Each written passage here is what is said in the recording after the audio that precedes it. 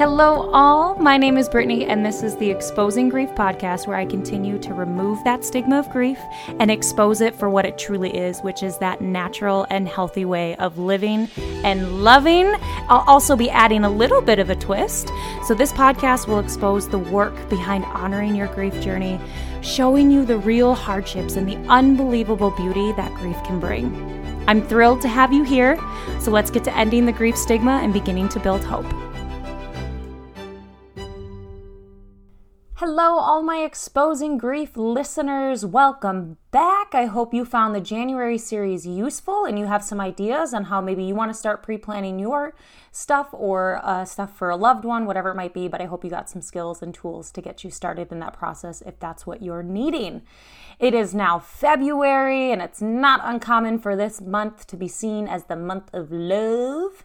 So in honor of this month, my guests will be talking about their grief journeys after having lost their spouse. But before we do that, I want to make sure I hit on another important love component of not only grief, but our overall well-being. And that is showing our self-love. I know sometimes it can pause people in their tracks. It can feel really scary because it's a tricky thing to welcome into our life, regardless of what we're going through, due to the fact that taking care of ourselves is oftentimes seen as a selfish process. And next month, I'll go a little bit more in depth on this, so be sure to tune into that. But however, it's important to make sure that you are taking care of yourself always, but especially when you're attempting to navigate life stressors and life transitions, such as grief. So we're going to talk about that today before we kick off the February series. And one of the best ways to show ourselves love is through self-care and affirmations. So I want to first break down what self-care is and is not. We'll talk about the various areas of self-care we can attend to, as well as talk about some of the benefits and challenges of self-care. And then at the end of the episode, I want to give you a few affirmations that you can recite to yourself on a regular basis, which is then going to allow you to express love for yourself as you climb whatever your hard mountain might be that you're trying to climb over. So we'll talk about self-care, get into those affirmations, and give you all sorts of good stuff. So I have defined self-care as the following. Self-care is the engagement in any sort of activity that will leave you feeling refueled, refreshed, centered, and grounded. So the hope of engaging in self-care is for you to be able to reconnect with your true sense of self. So it gets you into a space where you feel like yourself. And that's going to allow you to better navigate the life stressors you're facing. And you also want to aim for feeling better once you've completed the self-care act than how you did coming into self-care. Also, talking about what self-care is, I like to talk about what self-care is not. Self-care is not going to be anything that feels like a chore. And it's not going to be anything that brings you further distress or causes more harm than good. So there's a really great quote that I stumbled across some time ago. And it says, if self-care produces reluctance, it is no longer self-care. I'll say that again. If self-care produces reluctance, it is no longer self-care. Now, that's not to say that the things that we feel kind of reluctant towards, or it feels like a chore, that doesn't mean we shouldn't be doing them. There are some things that we definitely don't want to do that we should still be doing. We just don't classify them as self-care. So for example, exercise typically is a very common one for people that it's like, ugh, this feels like a chore. I don't want to do this. This is something I have to do. Does that mean we should not do it altogether? No. Sorry. Some of you may wish that I would say so. No, exercise is good. There's both physical and mental benefits. We know this. So we still engage in it, but what we do differently is we engage in it for just our overall well-being, not necessarily for self-care. So we want to find these things that are going to bring us joy and have us refueled and refreshed and centered. And that's going to look different for everybody. For some people, it can be a hobby. For some people, it's getting out in nature. For some people, it's reading a book, right? And so we're going to talk about what are the different areas of self-care, and that can maybe inspire some different ideas on what your self-care might look like. So there are 6 forms, well, 5, but I've broken them up into 6. There are 6 forms of self-care that we want to be making sure that we are attending to. You have your physical self-care. So this is going to be your nutrition, your sleep, your exercise, anything that you're doing to take care of your physical well-being is going to fall into that category. Your spiritual self-care, now this can be religion, not always. This is going to be anything that is a higher sense of self. So for some, it's meditation. For some, it's energy. For some, it might be nature, right? So really exploring and tapping into the spiritual self-care. You also have a social self-care. So this is going to be your friends, your family, your social gatherings, any events that you might be doing, anything like that, making sure we're attending to those needs. If you're an introvert, your social self-care might be setting boundaries around social events, because social events might leave you feeling anxious or might have you feeling more overwhelmed than recharged. That is okay, and that's important for you to know. So your social self-care may not be having more of those events. It may be setting boundaries around how many of those events you're doing to help you properly recharge. You also have your mental and emotional self-care. So this is going to be if you're attending therapy or if you're doing any introspective work, it's also going to be your values and beliefs and your morals and how are you staying true to those and how do you advocate for those. So making sure we're tapping into that area. Your lifestyle self-care, this is another area. So this is going to be really how you structure your life. Do you have routines? Where do you fit in relaxation? Do you travel? Do you all this kind of stuff?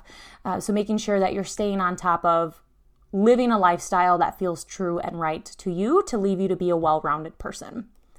Lastly, your professional self-care. So this is going to be your work ethic and your goals to success. And how are you showing up at work and how are you succeeding at work? So we attend to all these forms of self-care so we can be a well-rounded individual. And I have a really great visual, and I've put the blog to this same episode in the link below just so you can see the visual. You are in the center, you are the circle, and everything around that is going to allow you to complete your circle. It's going to allow you to be a well-rounded individual because you cannot pour from an empty cup. Again, you cannot pour from an empty cup. So if you have nothing else in your cup to give, maybe we need to attend to that self-care. The hope would be you attend to that cup before it's bone dry. And we do this through attending through all of these 6 areas of self-care. So let's talk about some of the benefits and challenges of self-care. And I like to talk about this because anytime we're implementing something new, and maybe self-care isn't new, but maybe it's something you're revisiting, or maybe you're going to implement it in a different way than you haven't before. But anytime we're implementing something, we want to know, is this going to benefit me, right? Why am I doing this? Why am I investing my energy? And what could the possible challenges be? So I like to think, and there's this great quote too, I came across it, self-care is not an expense, it's an investment. But you need to know what the investment is, and you need to decide for yourself, nobody can determine this for you, why that investment's important and how do we make that investment useful and purposeful. So let's talk about some of these benefits. Why might we engage in self-care other than, because we're supposed to?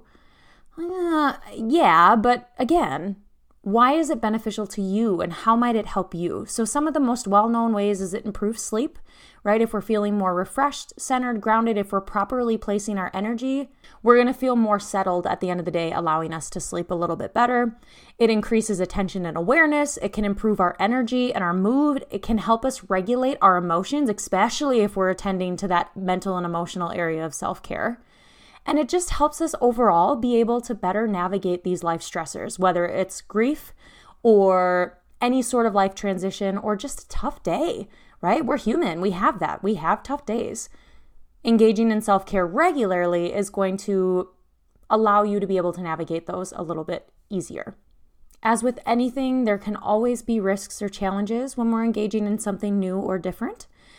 And one of the biggest obstacles or challenges that I will hear about engaging in self-care is just not knowing what self-care is, right? I've sat with many individuals of, tell me what you know about self-care. Have you heard of this before? And they've heard of the term, but they don't really understand what it means. So hopefully by talking about that earlier in this episode, you have a pretty good idea of what we're looking for in terms of a definition, right? What we're hoping to achieve by engaging in self-care.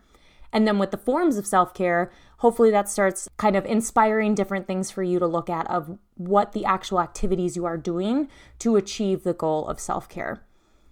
So aside from not knowing what self-care means, some of the other obstacles might be lack of time. I don't have time. My schedule is so busy. Where in the world am I going to fit time to do self-care? So keep in mind, self-care can be something you do for a few minutes. It doesn't have to be hours upon hours or half of your day. If you want to and that's what you have, great, do it. But it only has to be a couple of minutes, right? So for example, if you're driving home and you had a tough day or whatever it might be, and your favorite song comes on, or you actively seek out your favorite song and you just shut everything else out and you jam and you rock to that song, that might be your self-care. That may be enough for you to feel recharged and okay, right? So keep in mind, it does not have to take up a lot of your time. Another obstacle might be we're unsure of frequency and duration, right? So similar to the timepiece of how often do I need to be doing this within a week or a day? And then for how long? And some of that too is going to be what your schedule allows, what you're needing, right? Sometimes depending on life circumstances, we may need more self-care regularly than in other times we may need less. So it really just depends. So that's important why we're always checking in and staying in tune to what we need. We also might run into the obstacle of the lack of access to what we might be able to utilize for self-care. So if someone's like, oh, well, massages would be really, really great, but I can't afford regular massages. Or I would love to do yoga, but I can't afford a gym membership.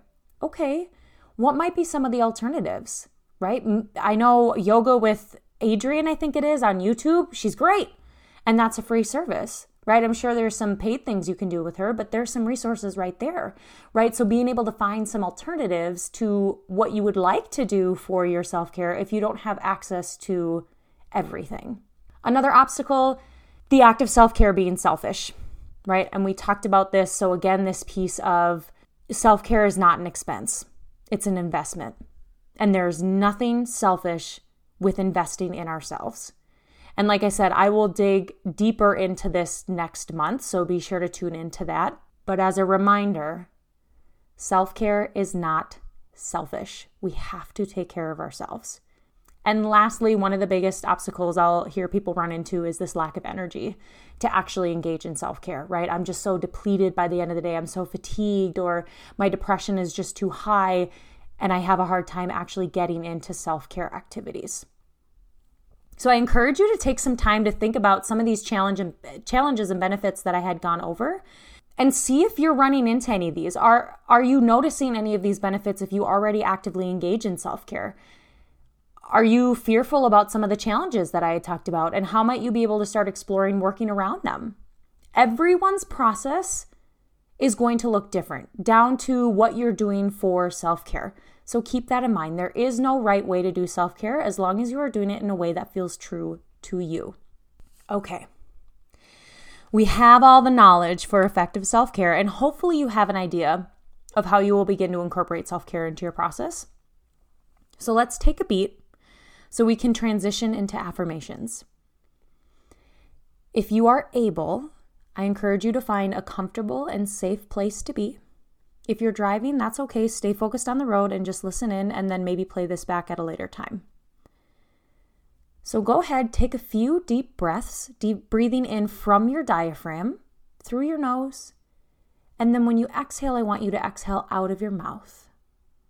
Do a few more deep breaths like that. Go ahead and clear your mind if you can. If thoughts are still coming to you, that's okay. Allow them to be there. Don't judge them or try to resolve them. Just notice that they're there and move on. If you need to pause this episode and come back, that's okay too. And when you're ready, I want you to recite these affirmations after me. I am doing my best. I am doing my best. I am grieving in a way that feels true to me, and I know that is the healthiest way to walk and honor my grief journey. I am grieving in a way that feels true to me, and I know that is the healthiest way to walk and honor my grief journey. It is okay to have moments of struggle. This does not mean I'm failing. It's a natural human response. It is okay to have moments of struggle. This does not mean I'm failing. It's a natural human response. It is okay to have good days. This does not mean I care any less or that I'm not doing my work. It is okay to have good days. This does not mean I care any less or that I'm not doing my work. I deserve to focus on myself during this time. I deserve to focus on myself during this time. I deserve to show myself love and kindness. I deserve to show myself love and kindness. My process doesn't have to align with or make sense to anyone but me. My process doesn't have to align with or make sense to anyone but me. I can do this, and I will keep going. I can do this, and I will keep going. I encourage you to recite these whenever you need them, and also remember they carry more power when they're recited regularly. If there were a few that really resonated with you, maybe you think about displaying them somewhere so you can have a constant reminder of them. So maybe you jot them on your mirror for when you're getting ready in the morning, or you have a little Post-it note in your purse or wallet or wherever so you have a constant reminder. However you choose to show yourself love for this month and moving forward, I hope it helps you along your journey, whatever that journey might be. Here's to ending the grief stigma one episode at a time. Until next time. Thank you so much for tuning into this episode of Exposing Grief. I want you to know that you are playing an important part in removing that stigma of grief and in turn creating a world where expression of love for our living and deceased loved ones is acceptable and welcomed. For that, I am forever grateful to you. If you resonated with this episode today, please share it with someone you believe would benefit, or I welcome any and all reviews so it's easier for others who need this hope in their life to find me. Here's to honoring your grief journey and empowering others to do the same. Until next time.